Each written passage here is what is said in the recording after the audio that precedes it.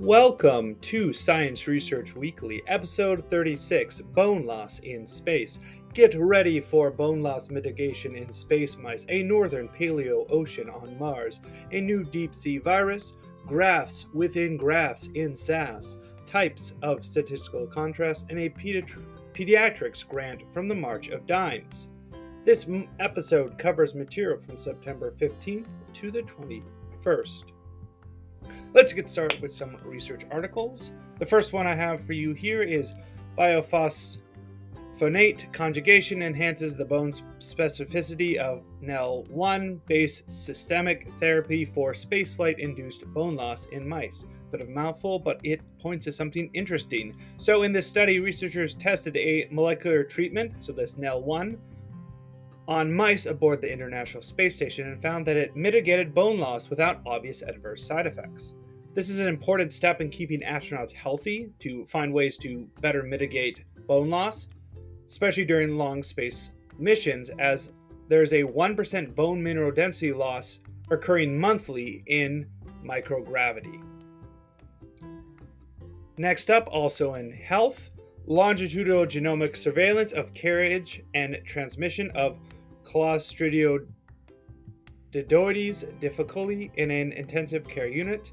C. difficile is the leading cause of bacterial infection in U.S. hospitals.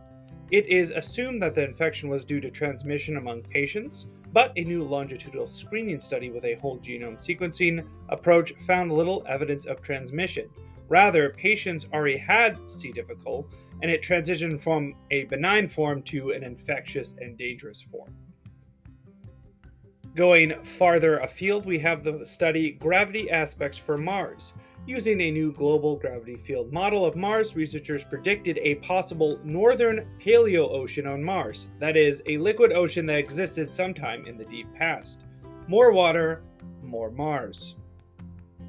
Finally, we have the paper Identification and Genomic Analysis of Temperate Halomonas Bacteriophage VB-HMEY H4907 from the surface sediment of the Mariana Trench at a depth of 8,900 meters. The Mariana Trench, deepest of the deep sea. Extreme conditions, but there is still life there, and the things that parasitize life. A new bacteriophage, that is a virus that attacks bacteria, was discovered, marking it as the deepest siphanovirus isolated from the oceans, and representing a new virus family, Pseudoviridea. Let's switch over now to some research tools. Do you want to put a graph inside another graph? Look no further than Rick Wicklund from the Do Loop, where he shows you how to use proc-ggplot in SAS to do just that. Graphs within graphs, graphception. On the analysis factor, there's an explanation of the 6 common types of statistical contrasts, comparisons of a combination of the means of 2 or more categories. The types are pairwise, deviation, simple, aka treatment versus control, Helmert/reverse Helmert, repeated, and polynomial. 2 R-bloggers posts for you to latch onto. First, if you have a hankering for Bayesian analysis in R but don't know where to start, why not try an educational stroll with Stan? Part 1, by R on Every Day is a School Day, introduces users to Stan, which is a probabilistic programming language used for statistical modeling and data analysis, and Stan can be operated and run in R. Second, from Steve's Data Tips and Tricks, on visualizing histograms with multiple variables, whether it be basic, with transparency, or even side by side.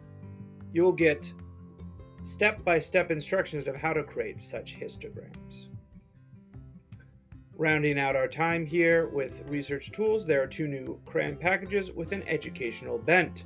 There is LearnSL, Learn Supervised Classification Methods through Examples and Code, and ClustLearn, Learn Clustering Techniques through Examples and Code. We'll close out our time here with some research funding. I have one grant for you today. It is from the March of Dimes. It is the Pediatric Scientist Development Program meant to support early career scientists, so MDs, MD/PhDs, or DOs, to develop a committed career in pediatrics and medical research. 3 steps to the deep sea. Thanks for joining me for Science Research Weekly. Science on.